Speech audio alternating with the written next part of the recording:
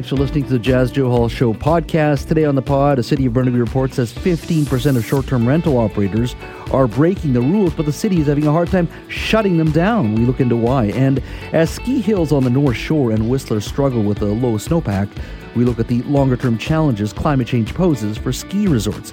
And we continue our year in review series as we look at Vancouver's real estate market in 2023 and what to expect in the new year. That's all next on the Jazz Joe Hall Show podcast. We're learning Burnaby is facing challenges enforcing BC short-term rental rules. In a new report to the city, we're learning 15% of the short-term rental operators in Burnaby are breaking the rules, and the city is having a hard time enforcing those rules. Joining me now to talk about the issue is Burnaby City Councillor Sav Dhaliwal. Sav, thank you for joining us. You're welcome, Jazz. Good to hear your voice. What's causing this problem, first and foremost? Well, I guess it's a non-compliance in summary. I guess that's a problem. Mm-hmm. We, as like many other cities, are having difficulty enforcing bylaws, and people seem to be using different names. They don't need a whole lot of, I guess, I would say, any kind of restriction that the city put on, they seem to be ignoring it because they can go directly to the platform providers, the short-term rental providers, and register, put the ad on. And the ads don't really always have the address. Mm-hmm. They just simply say somewhere in Burnaby, blah, blah, blah. So it's difficult for us, quite difficult right now to chase down everyone that puts the ads on, and the platforms themselves, they don't.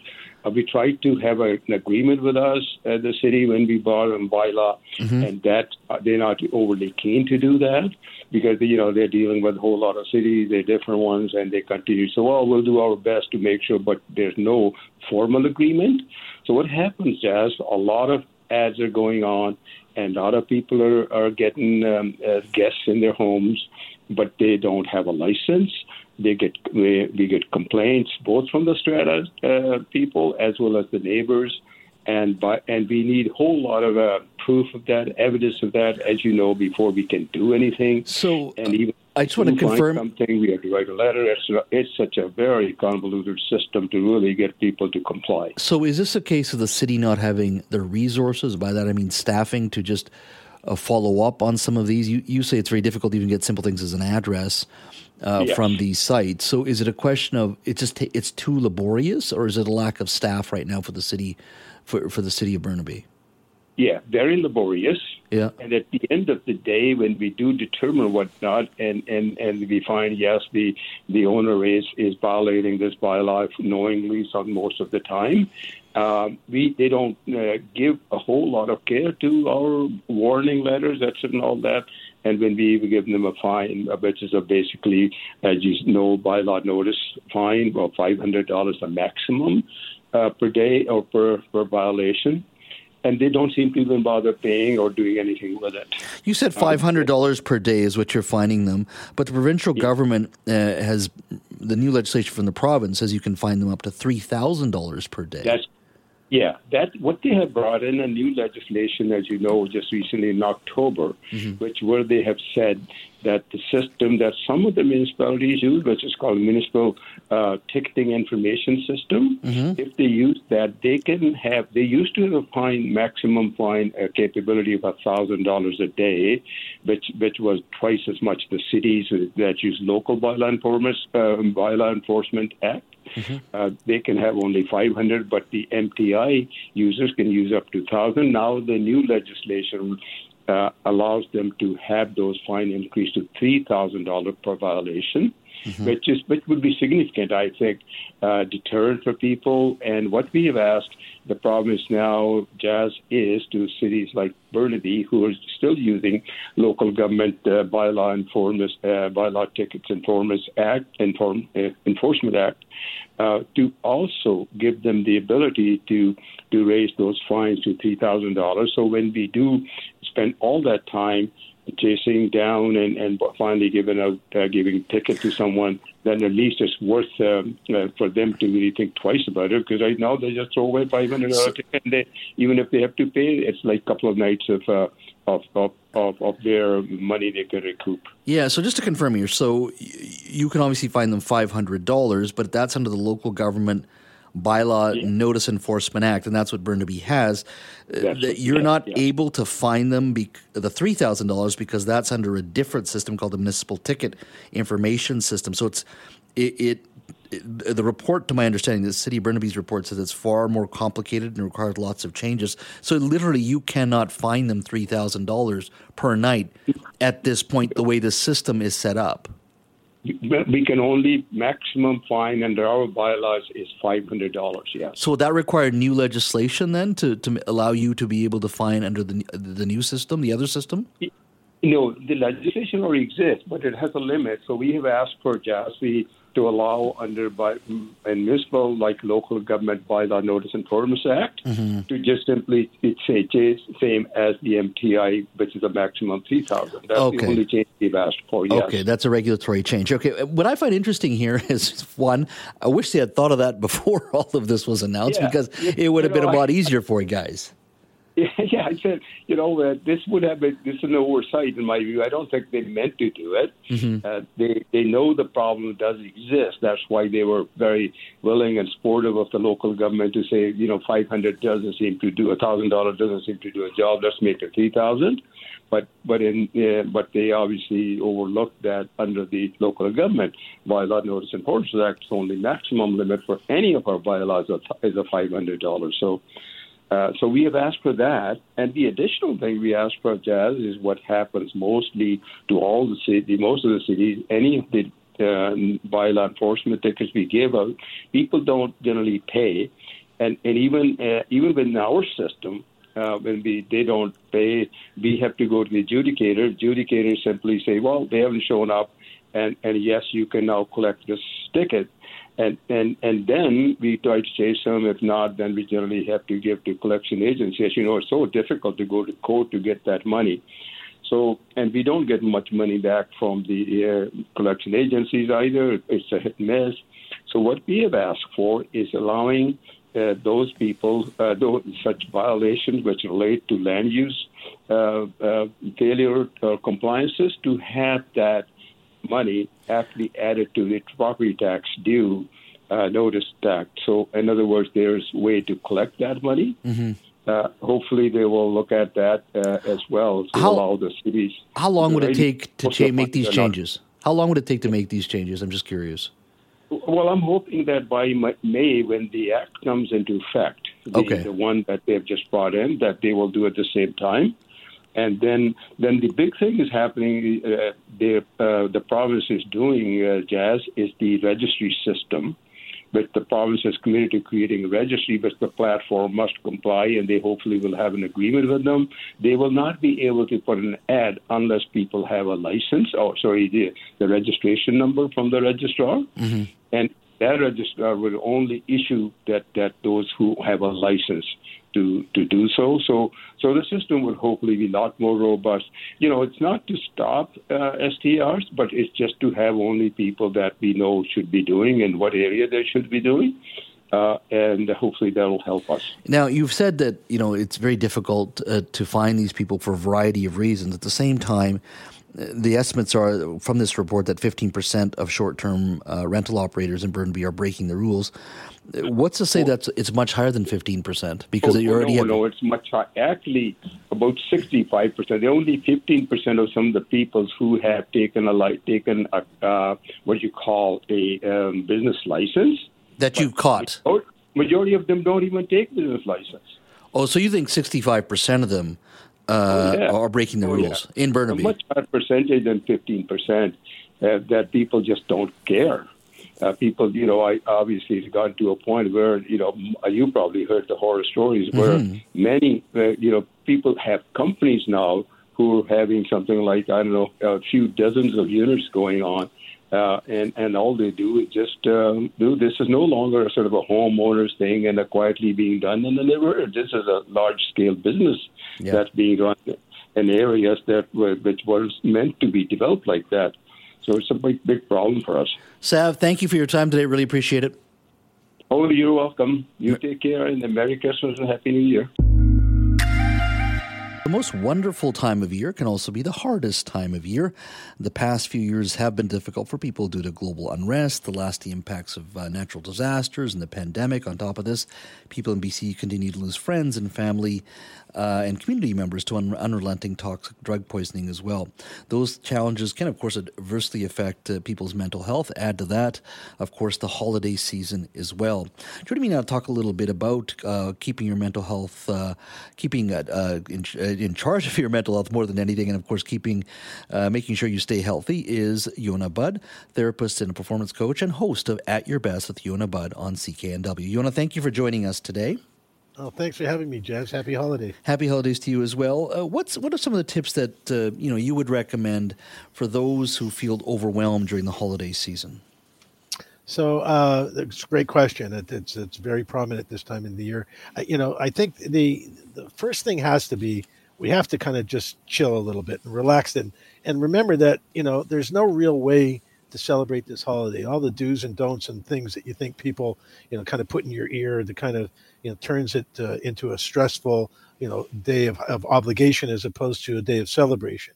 So the first thing is you got to go with what feels good for you. So if you find yourself getting caught up in the rigmarole of, saying and doing and conducting yourself in a way that you're not comfortable, you need to take the reins back a little bit and just slow down, get an idea of what's going on around you, what's really expected of you. What do you really have to do in terms of obligations to maybe family and friends and business acquaintances? But for the most part, not getting sucked into this, pretend celebration if you're not in a celebrating kind of mood. And for a lot of people, being forced upon them makes it a difficult time of the year. So to protect your mental health, first and foremost, is to sort of manage expectations more than anything this holiday season.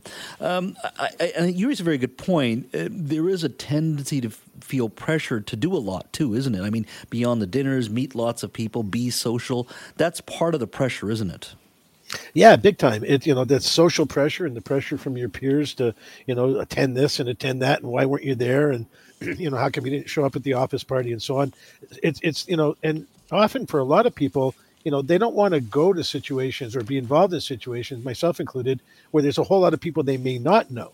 So maybe smaller groups of gatherings are more suited for you than larger groups. But the obligation to go, I don't think anybody ever lost their job because they didn't make it to the office party. And if you lose a friend over it, chances are they're not friends to begin with. Do people try to cope with all of this through, how do I describe this, overconsumption?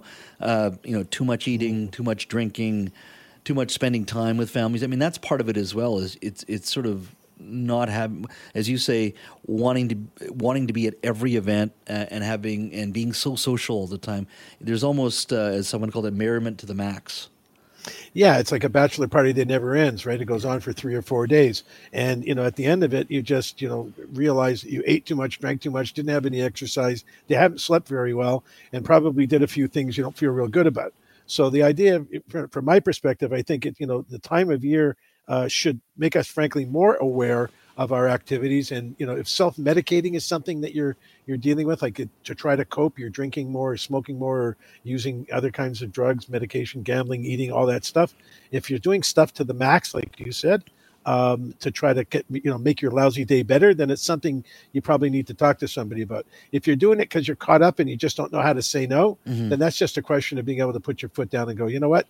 This year, I don't think I'm going to overextend myself like I did last year. Are you getting, in your life and the people that you deal with, I mean, when we talk about mental health a lot, is it just a case of society finally understanding that this is a real issue that we have to deal with? Or do you think there's just actually been a rise in the challenges of mental health because of modern life, social media, 24/7 world? Is it just a question of society recognizing this now, or do you think this is just a growing issue? Again, great question. The magic answer is, it could be all of the above, but the true factor from where I sit over the last, say, 24, 36 months, the pandemic woke a lot of us up. A lot of people who didn't realize they had anxiety had, started to see it after a week, 2, 3, 4.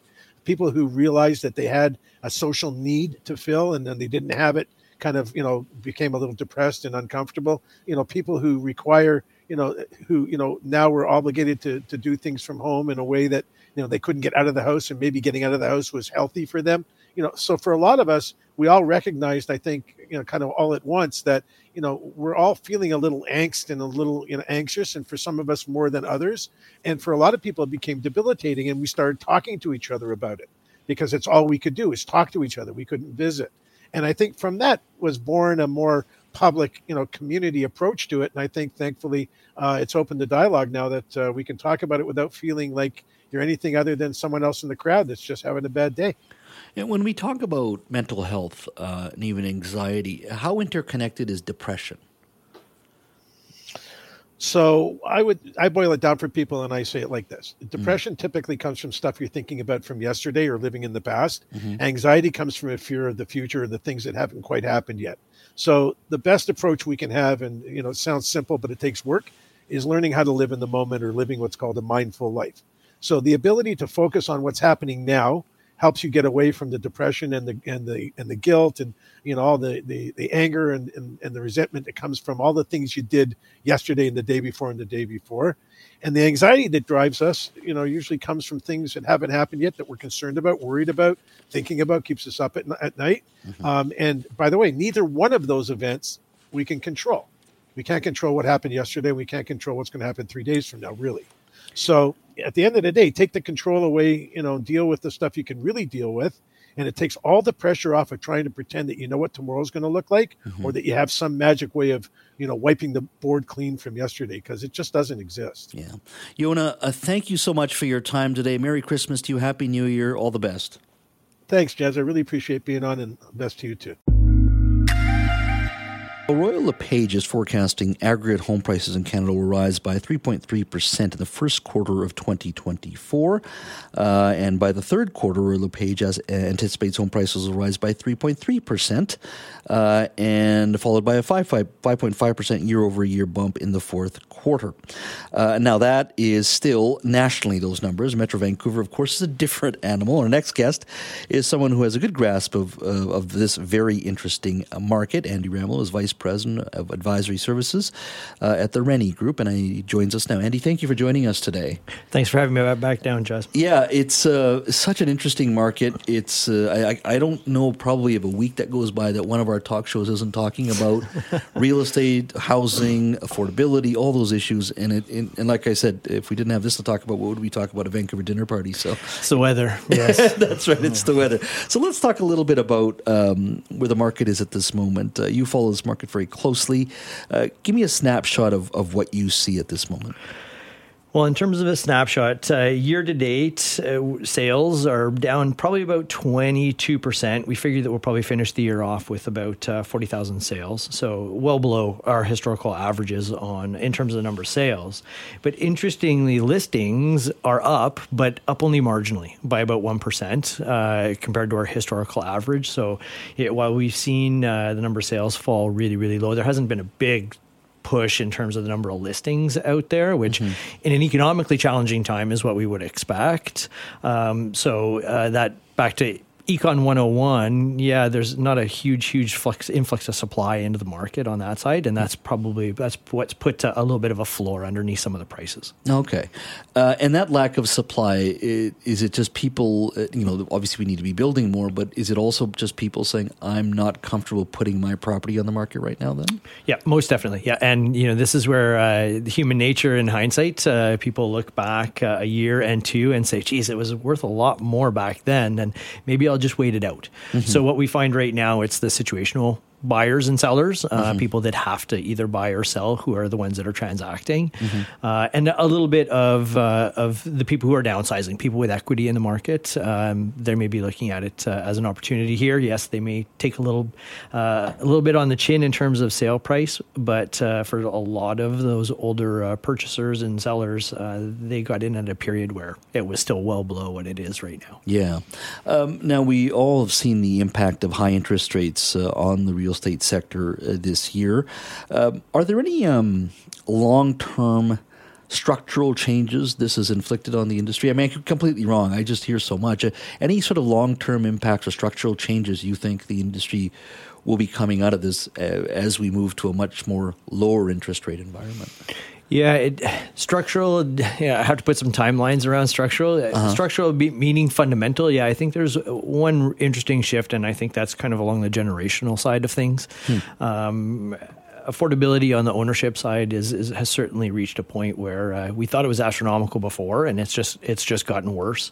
And for a lot of people, especially that younger generation, a lot of them are looking at it saying it's just not achievable, and they maybe resolve to be in the rental market, which is not a bad thing. We've got some great cities which are predominantly rental: Canada, Montreal, New York in the States, and then many jurisdictions throughout Europe as well. So I think there's a structural change there as a result of some of the not just high interest rates, but the high prices that have resulted through some of that period of low interest rates that we've seen since 2008, 2009. Yeah, and I mean, we've heard all the stories of people who weren't expecting rates to rise so quickly. It's had a huge impact on people's bottom line. Some of them have been hurting in a very significant way. I'm very curious, the folks that actually build housing, what has this high interest rate environment meant for them? Yeah, this is an interesting one. People always talk about the owners in terms of whether you be a new owner or a recent owner and the impact of your mortgage rates going up. But it's also put a real kink on the development industry side of things in that the carrying costs for anybody who's trying to build something, they're moving up with the same rates that the Bank of Canada is moving up. And so it's become a lot more expensive. And what's happened is a lot of the projects that may have penciled in a lower interest rate environment, they actually don't make financial sense anymore. And a lot of the developers are starting to park some of the projects and wait. So a bit of a kink in potential supply. If we look at building permits nationally, building permits are down this year relative to same period last year, which doesn't portend well for the supply coming online. And there's a knock-on effect here as well, not just with respect to home ownership, but into the rental market. And to the degree that there's not a lot of supply there and high interest rates and people not choosing to move, they're staying in the rental market for longer, which is putting undue pressure on the rental market. So low vacancy rates and increasing rents as well. We've seen double-digit increases in rents across Canada. I've had municipal leaders on this show in the last few months talking about things that need to be done for housing. I've had the housing minister on so much, I think he probably should have his own show here in NW. The premier was sitting exactly where you were sitting a few weeks ago, saying that we need, as a government, to take big swings. That's what we're doing here. I've had the federal immigration minister on, federal housing minister on the last 6 weeks or so as well. They've got their own programs, the Federal Housing Accelerator Program and all that. Your thoughts on all these announcements and legislation, and I know it's very difficult to sort of answer this, but is it going to have an impact in your mind in that, maybe not right away, but 2 or 3 years from down the road, you and I are talking again, will we be talking about some of the changes that they are promising at this point? Most definitely. And I have to look back over the medium term, and I think that BC has been a real leader with respect to a lot of the housing-related policy, and you just need to look to other provinces to see how they've followed along with some of our policy shifts. But as you said, none of these policy announcements are short-term solutions. It takes a long time to build housing, and even in a streamlined municipal process, it does take time. So there's no overnight win here, but hopefully in that medium term, 3 to 5 years, we're going to start to see the added supply coming online, and a focus of that added supply into the rental side of things, but then also some of it geared or tailored to some of the lower income groups as well. So I think it will come. We just need to, unfortunately, be patient, and I know that's hard for a lot of people to hear who are living in a situation where their housing is inadequate or very unaffordable. But I think we are a leader across the country with respect to some of the provincial legislation. And that goes down to the municipal level as well. We are speaking to Andy Ramelow, Vice President of Advisory Services at the Rennie Group. We're talking about the year in real estate and where we're headed for 2024. Now, Andy, let's talk about not the elephant in the room, but the number one issue, in my opinion, when it comes to housing. That's immigration. The Netherlands voted in a very, very liberal part of the world, very progressive, but they voted in a pretty right-wing government. And the number one issue there was immigration. Yeah. And I'm not saying we're comparing apples to apples, but I think in many ways we as a Canadian society are similar to a certain degree to those parts of the world as well. And I think we're having that same type of conversation. Now, we're not against immigration, but what's the right type of immigration, particularly in the context of housing? Yeah. And I don't see any other G7 nation doing what we do in regards to the level of immigration. Walk me through your thoughts broadly in regards to how much of an impact you think our immigration levels presently are having on housing. Oh, I think it's fundamental. You can't, the two are integrally tied. And I think from a political side of things, why we're starting to see the conversations here nationally about our immigration levels is because of the housing challenge. Mm-hmm. And so I think that the federal government is going to be pushed in the short term to start to reconsider or at least document why the level is what it's at. But to your sort of notion of an elephant in the room, we can talk about the year-to-date data that just came out from StatsCan was about 371,000 immigrants nationally. At this point? At this point. Okay. Yeah. So just that's Q1, Q2, and Q3 of this year. First 3 quarters. But over the same period, there's 654,000 net non-permanent residents. And so non-permanent residents are people here, temporary foreign workers, international mobility program, and students. So, there's certainly the immigration numbers are large. Typically that immigration number, we would see that 371,000 in a full year, not in the first 3 quarters of a year. Mm-hmm. But it's well outweighed by the number of non-permanent residents as well. So, there's also a housing implication on that non-permanent resident side of things. Yeah, and what I don't understand is, out of the G7, we're the only ones, not that those countries don't have immigration, but the immigration at the level that we have, what is it that we know that they don't? Like, why are we the only ones heading down this route, when the other countries are not doing so? I mean, if you compared our immigration levels with non-permanent residents and general immigration, it would almost be equal to the United States, a country with about 300 million people, right? We're a nation of 40 million. One would assume, when you just talk about housing specifically, there has to be a fundamental rethink here. Or at least a critical conversation that I don't think we're having yet. Oh, agreed. But this was something that almost a decade ago we brought up when Justin Trudeau came across doing a consultation for the National Housing Strategy. Because at that point we were starting to consider increasing immigration targets. Said these two things should be integrally tied.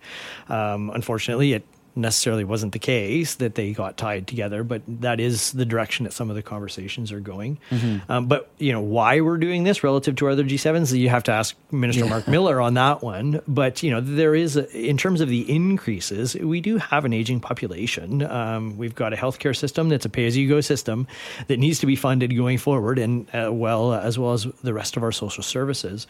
So there is good reason to increase the targets. It's our demography, but next question that I think the federal government has to answer is what is the right level, or what the ultimate level is going forward. Yeah.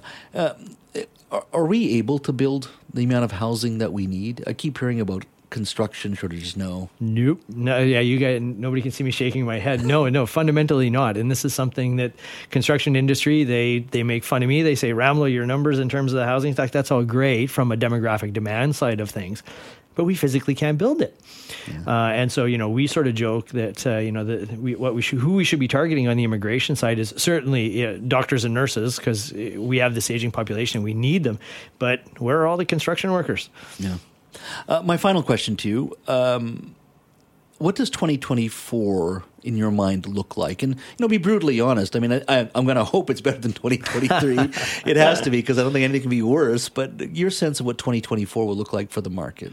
Well, we're hoping that we'll probably see 3 rate cuts from the Bank of Canada, which should see mortgage rates ease, both on the fixed mortgage rate side of things as well as on the variable rate side of things. So some good news on that side.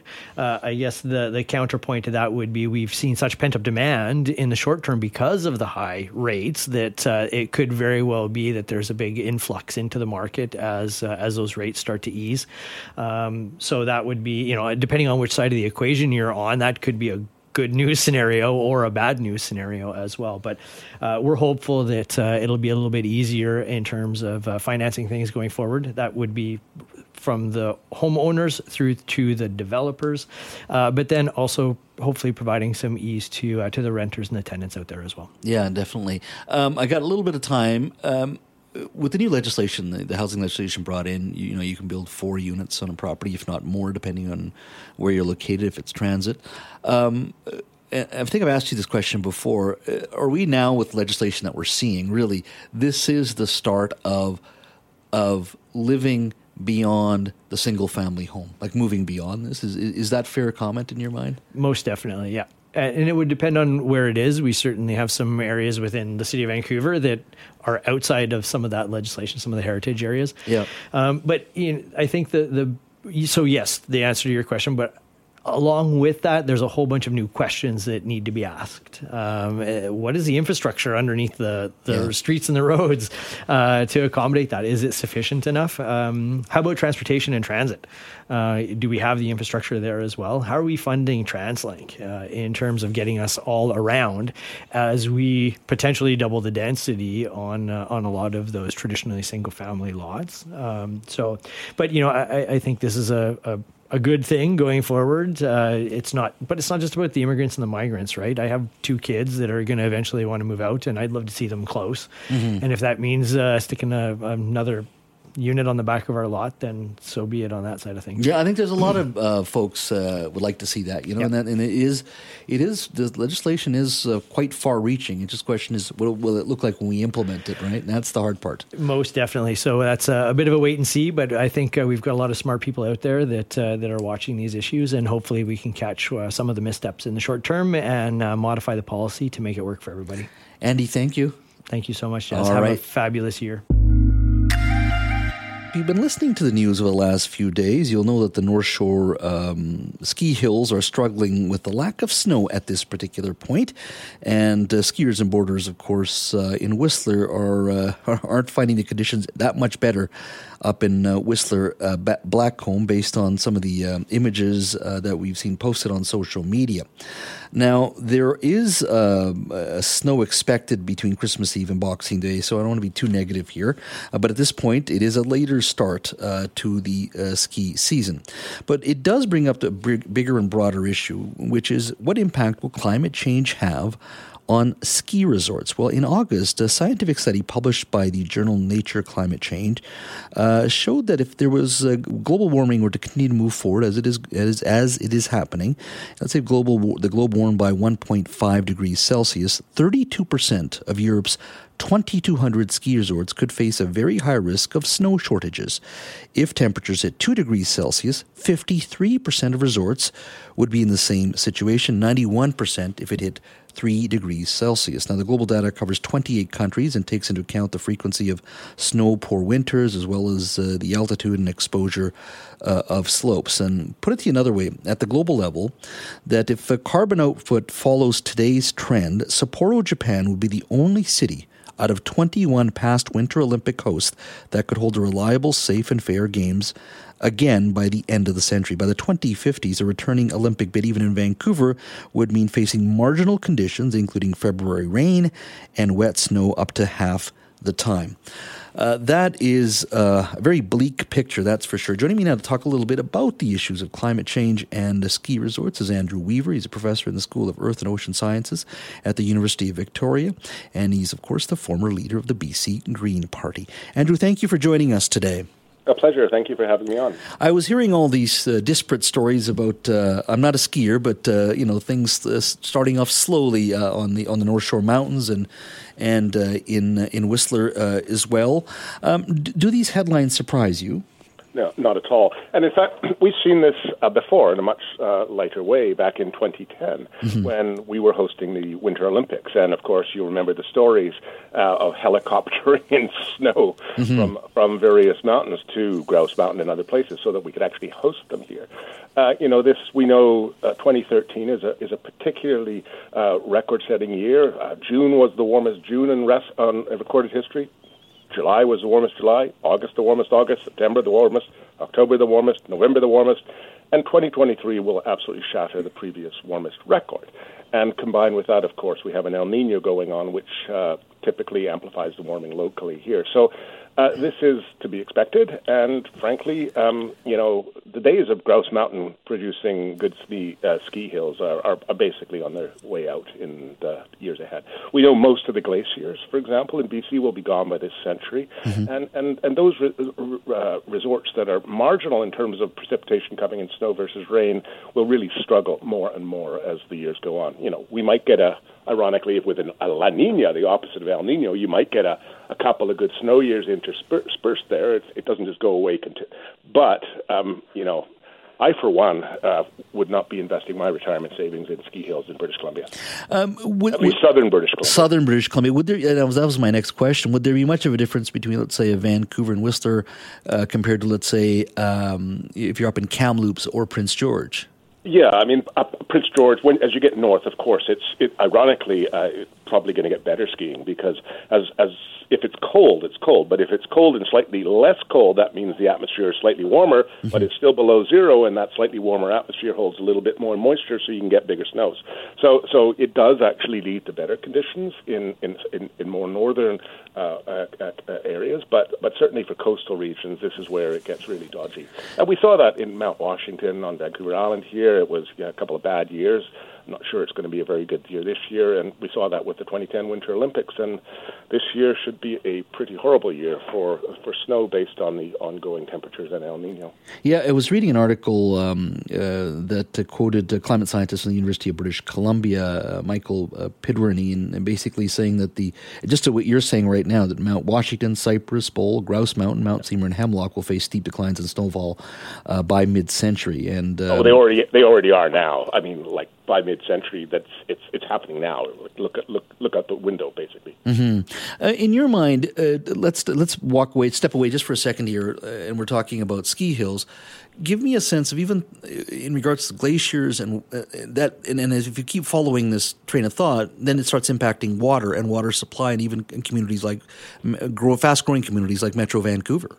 Yep. So the issue for British Columbia and our latitudes, it will not be actual water availability, because there'll be tons of it. It's water storage. So, we often rely based on water availability from snowpacks that melt, but as the spring comes earlier in the year, you're not getting that delayed snow melt. So really, in climate change brings a challenge for water storage for British Columbia. We'll need to build dams higher, basically, because you're going to get less in the summer, and when it comes in the winter, less likely in snow, more likely in rain, coming in more likely extreme events. So, I mean, we've been saying the same thing as a community for decades and decades, and it's really quite frustrating, Jazz, to have people look out the window and say, "Oh my goodness, there's no snow on Grouse. This is really bad." Well, look, we were saying that 30 years ago.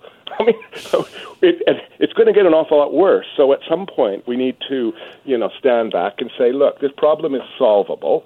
Let's get on with it. Thank goodness we have, good directions happening provincially here and federally in Canada in climate policy. But we just saw what was going on in UAE recently with the COP meeting, and there's still this resistance to recognize that climate change is here happening. It presents an incredible opportunity for innovation as we solve this problem. Mm-hmm. And really the laggards who are holding us back from moving forward need to get out of the way.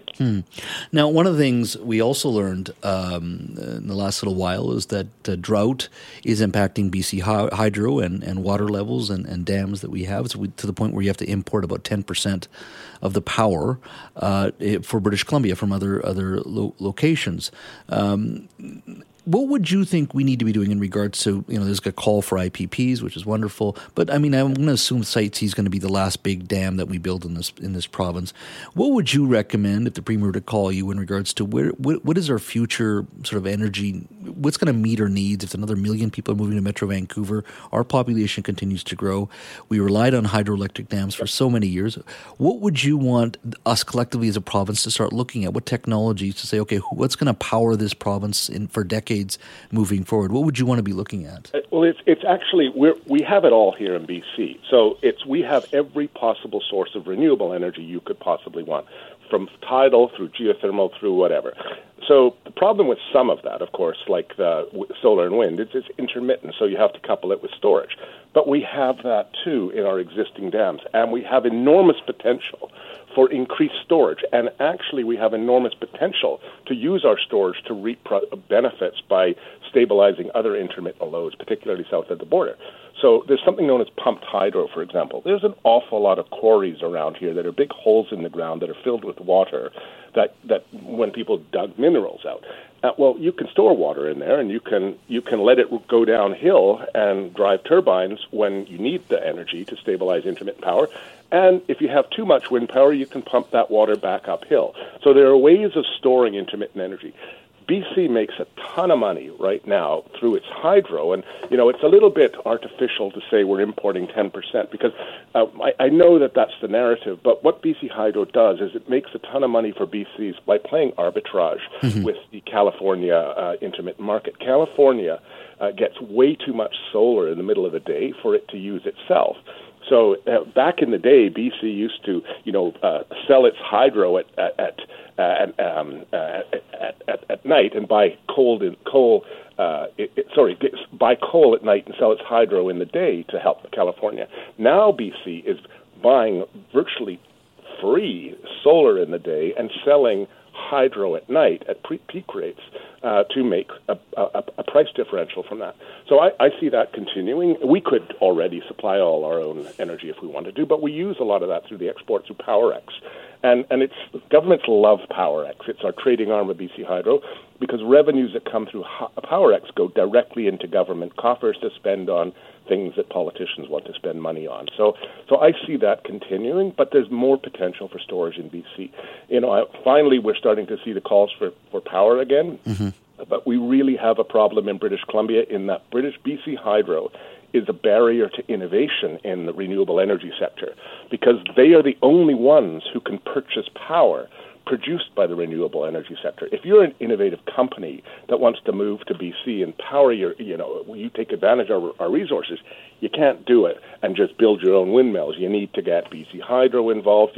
If I happen to live next to you and I had a bunch of windmills on my property, I couldn't even sell my next door neighbor my electricity.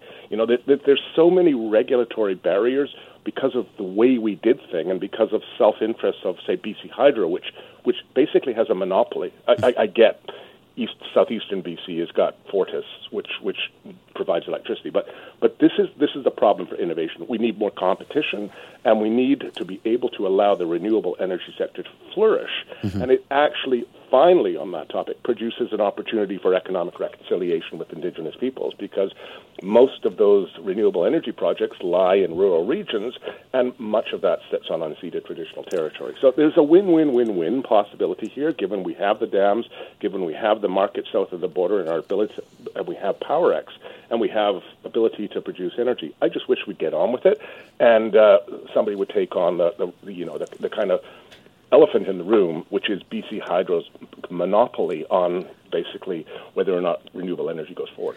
Well, Andrew, I promise you we will have a long series on our energy future for the spring of 2024. We're already working on that, and we'll have you back on for sure on that issue. Interesting. Yeah, no, we are definitely going to do that. I think it's part of the broader conversation. If we don't speak before the end of the year, Merry Christmas to you and your family. Happy New Year. Thank you, as always, for making time for myself and for our audience. Thank you so much, Andrew. And to you and your show as well. Thanks again, Jess.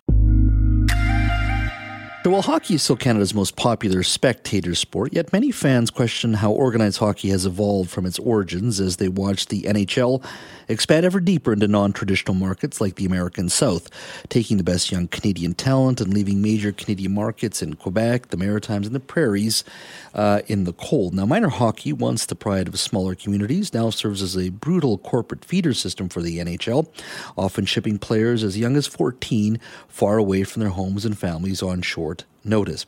Regina-born Neil Longley is currently the Director of Business at Nevada State University in Las Vegas. In his new book, A Whole New Game, Economics, Politics, and the Transformation of the Business of Hockey in Canada, he contrasts the current state of the game with the way it was before the expansion era.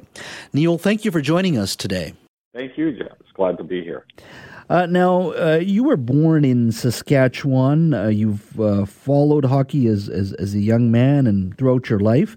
What convinced you to write this book now?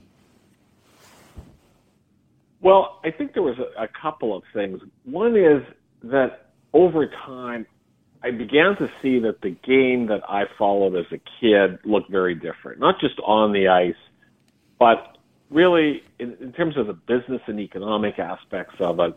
And professionally, I went on to become an economist and decided that I was going to study the economics of professional sport leagues as one of my main focuses, and particularly emphasis on hockey. So for me, it was sort of combining here work with pleasure. During that time, though, and looking at the NHL, I really started to see that a lot of these changes over the past half century, in many ways, are very parallel with the changes, the underlying changes that have gone on in Canada itself. So that for me was fairly fascinating. Mm-hmm. And when you say those underlying changes to Canada, are those economic? Are they demographics? What do you mean by that? Certainly much of both. I think demographically, we saw the movement west. We saw the West in general become a much more major player. Certainly Alberta, and I talk in the book about the Battle of Alberta in the 80s and how the rise of the new West and the oil producers of Alberta, the Peter Lougheed government, were sort of pushing back at the East. British Columbia, a massive expansion in population over the last 50, 60 years. At one point, and I guess I was intrigued by this, my own, as you said, my own home province of Saskatchewan was actually in the 40s the third largest by population province in Canada, after only Quebec and Ontario, and has, of course, since been long surpassed. So I think that was definitely part of it. I think we've seen on the business side, freer markets, freer movement of goods and services, and with that, I think we've also seen an increasing role, and if some might say domination, of U.S.-based franchises within the National Hockey League. Mm-hmm. Well, let's focus just on something. There's a couple of issues to focus on here, but let's focus a little bit on the economic factors. What kind of changes on the economic side are you seeing in the professional ranks, for that matter, even in the minor league ranks in places like British Columbia? Right. I think on the professional side, the game of hockey at the NHL level has always been a business. That's not new. But I think over the last 30 years or so, particularly in the Gary Bettman era of the NHL when he became commissioner, the changes. Gary Bettman's view, he came from the NBA, was very much to copy the NBA model, and this part of this meant having a national footprint in the United States and really being in every top television market in that country. Mm-hmm. And I think so. Therefore, we saw some of those biases move that way in terms of franchises in U.S. cities that may not have a strong tradition of hockey and hockey following, but bring the population. And the idea that capturing even a small percentage of the market in a very large market may be better than capturing a large percentage of the market in a small market. So that was definitely, I think, something that we've seen change over the last 30 years. And there's been other changes. Well, technology, the major U.S.-based franchises in the early 90s started to become economically much stronger than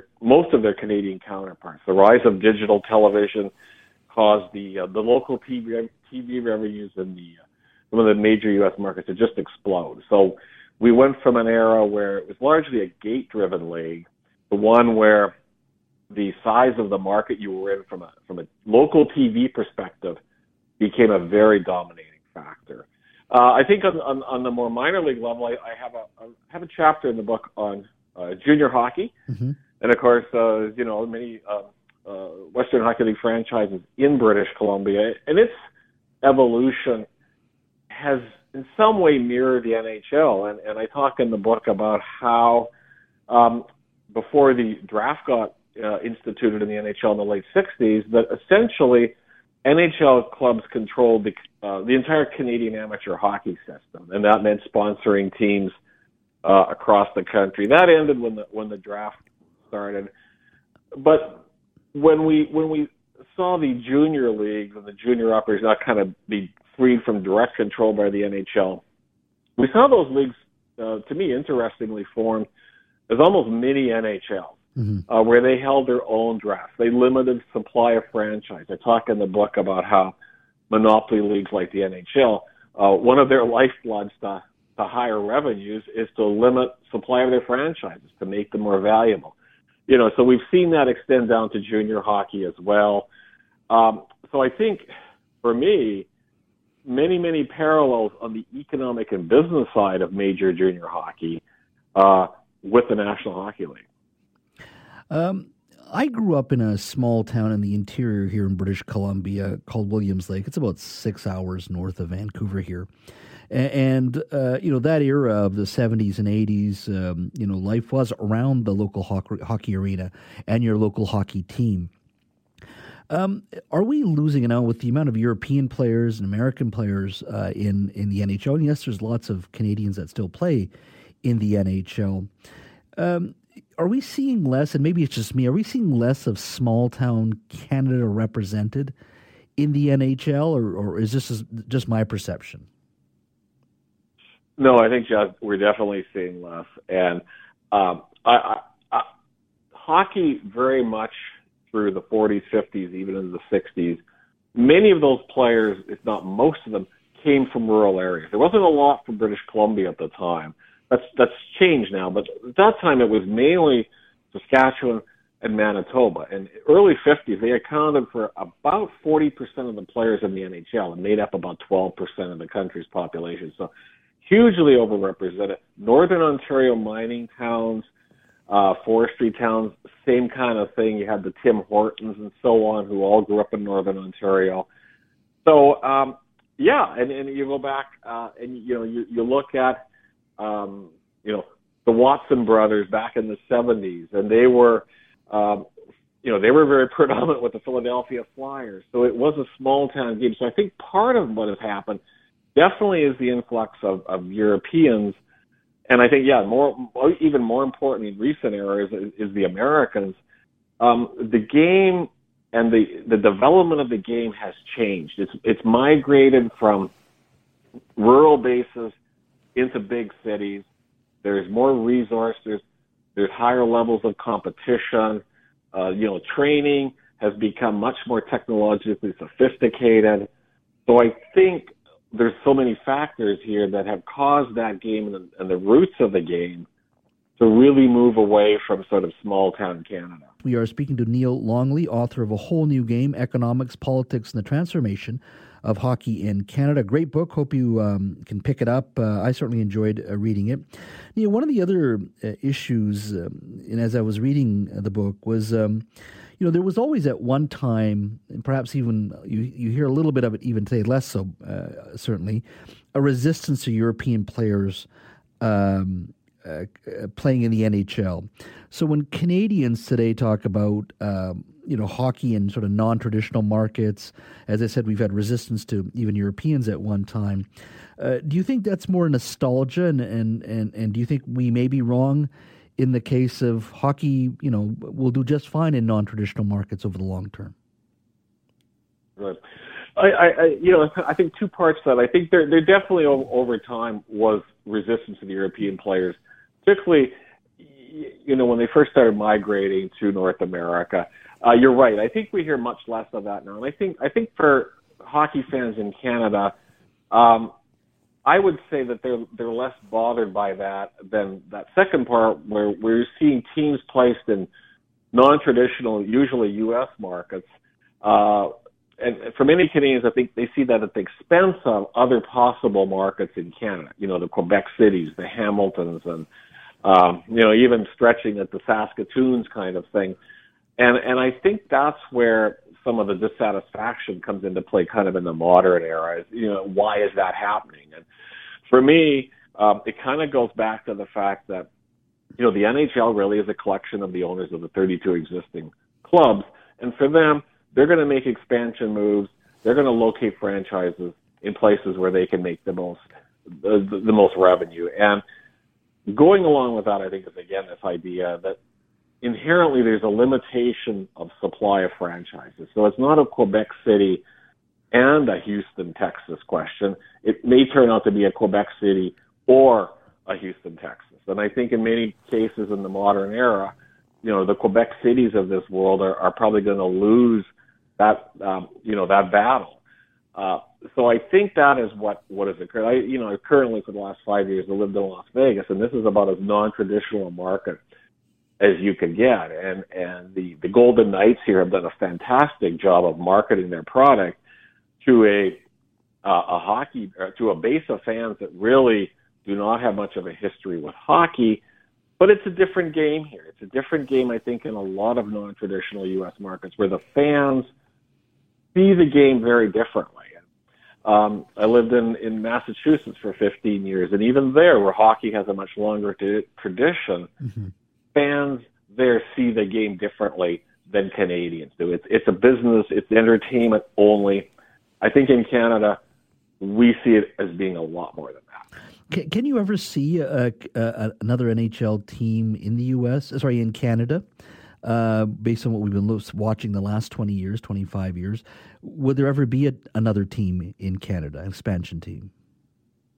I don't think you ever say it could never happen, but I think the probability of that happening, particularly in the medium term, the near to medium term, is probably fairly low. Quebec City has been talked about a lot. They have the arena in place, but it's still a relatively small market, certainly based on population. So I think, and eventually the Gary Bettman era will change in the NHL, and it's unclear how much, his personal vision has driven some of these decisions, but I think we will probably see a little different perspective. But yeah, Jazz, I mean, I have a hard time envisioning anywhere in the near future that we're going to see much of a change there. Now, recently I was talking to a friend of mine, and his son is drafted to play in the WHL. We got to talking a little bit about the minor league system, junior hockey as well. And I am always hesitant to talk to parents sometimes because you hear complaints pretty quickly once you start that conversation. Right. In your mind, how do you think we fix the system so that there is perhaps a better understanding of what the players' needs are, and making sure these players, whether they play professionally or end up doing other things, that they're prepared for life? What kind of things do you think we need to be doing in the minor league system to make it a bit more equitable and fair, and ultimately making sure these young players have different avenues to succeed in life if it isn't hockey? Exactly. I think that's a great question. It's a very difficult question to answer because it is so entwined with the history of junior hockey, which has always, at some level or another, placed these boys and young men at disadvantages. I mean, even going back 50, 60 years. I think in the modern era, one of the things we have to recognize is for example, the Western Hockey League is an independent entity, and we have private owners of many, if not most, of the franchises. And the days when junior hockey clubs were an extension of the amateur hockey systems in each of these cities and towns in Canada, that ended back over 40 years ago. So I think that's what people remember or think about as the roots of junior hockey, and it is a separate entity. So I think it's going to be very difficult to get a private entity, Western Hockey League, and it's largely privately owned clubs to make change. And one of the things I raise in the book is the draft system in junior hockey, and so you've got a Connor Bedard from North Vancouver being drafted by my hometown team, the Regina Pats, and that is that's a big move. That's and for a player of his stature, it was going to work for him anyway. But I think for a lot of boys and young men, those kinds of moves are potentially. I think we have to really question whether that's in the interests of young men, particularly men under the age or boys under the age of 18. It's hard to fix. I think part of that is what it is now. Someone would have to, as a third party out there, have to come in and kind of break up the the private leagues, and I'm not envisioning anyone doing that in the near future. So that to me is certainly a concern as to where we're at in the modern era. Maybe one of the biggest concerns is that. But it's junior hockey has been, I talk in the book, junior hockey has been criticized decade through decade through decade, and we haven't seen any material change. So I guess I'm pessimistic about your question in terms of how things might change. We're speaking to Neil Longley, author of A Whole New Game, Economics, Politics, and the Transformation of Hockey in Canada. Neil, we got a few more minutes. I wanted to ask you about one of the things that you brought up in our conversation, which is more and more sort of draftees coming out of major urban centers, less so from small town Canada for a variety of factors. This is very specific to Vancouver, and I know Toronto, the GTA area, has sent many and continues to send many players to the NHL. I know we have Connor Bedard out of Vancouver here, latest sensation, and we've had many others come out of the city. When I look at Vancouver, I also see a city that is a very expensive city to live in, number one of the most expensive in the world. You have very high land costs here as well because we're surrounded by water, mountains, and the border, which means it's very difficult to build arenas even. And then the general cost of hockey, it doesn't go down for your average parent. Do you worry at all about cities like Vancouver over the longer term where the game itself is accessible to a narrower and narrower class of society rather than it being available 50 years ago, 35 years ago to much more people, particularly small town Canada, that I would think over the long term, that's also one of the challenges hockey has before it, is just the entry point to play for kids.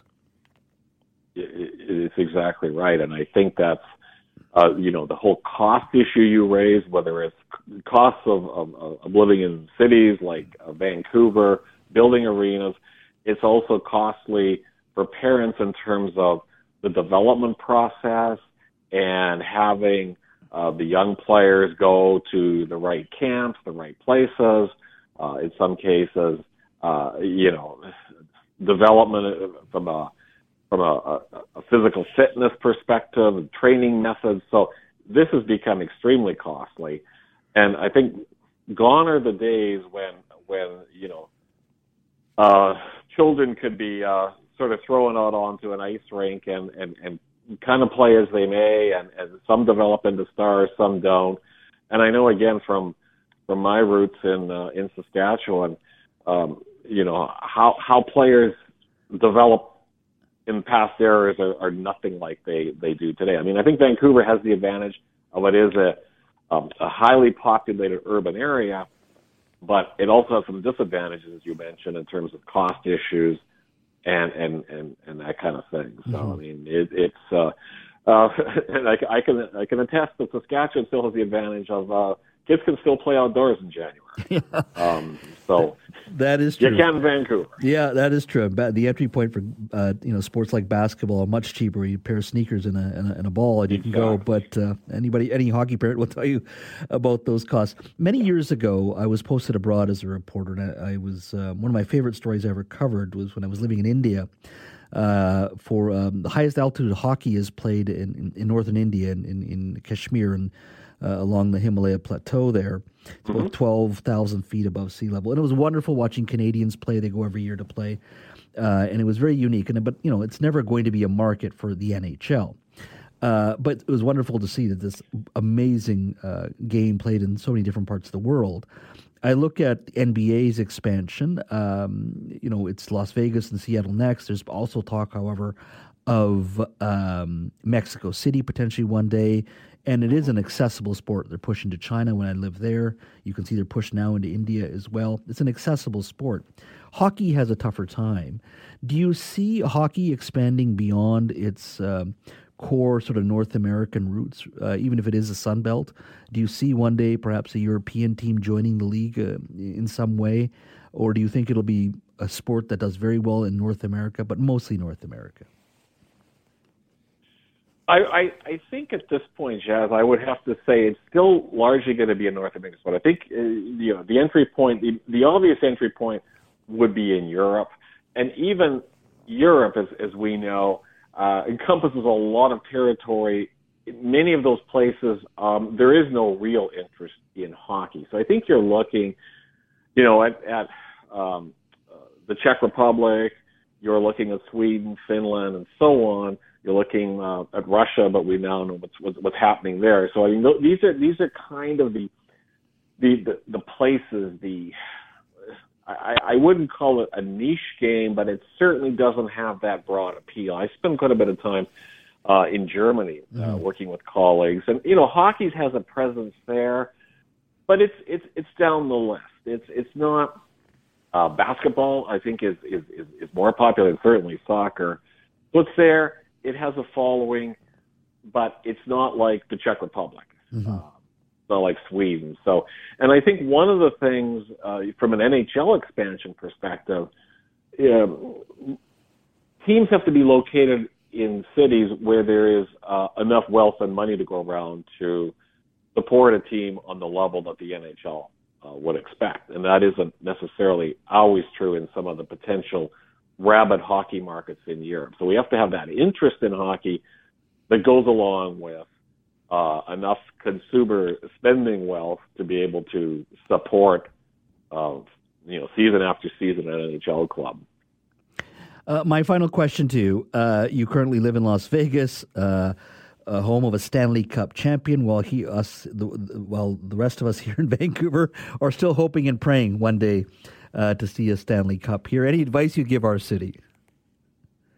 Well, I will say that I was living in the Boston area back in 2011, and the Canucks probably should have won the Stanley Cup that year.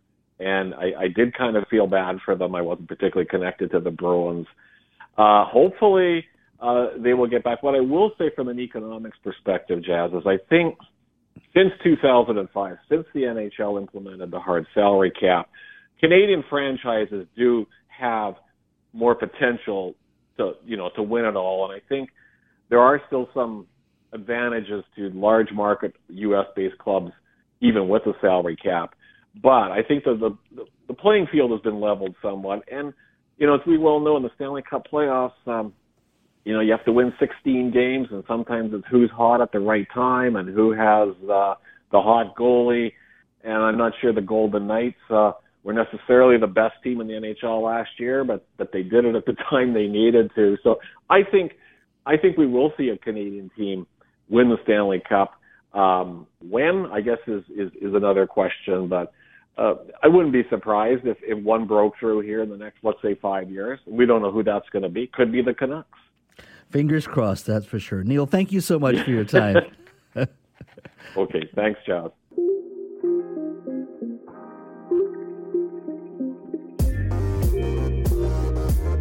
Thanks for listening to the Jazz Joe Hall Show podcast. Don't forget to subscribe to the show on Apple or Google Podcasts, Spotify, or wherever you get your podcasts. You can always listen to the Jazz Joe Hall Show live Monday to Friday from 3 to 6 p.m. on 980 CKNW, and connect with me on Twitter at JazzJoeHallBC. Talk to you next time.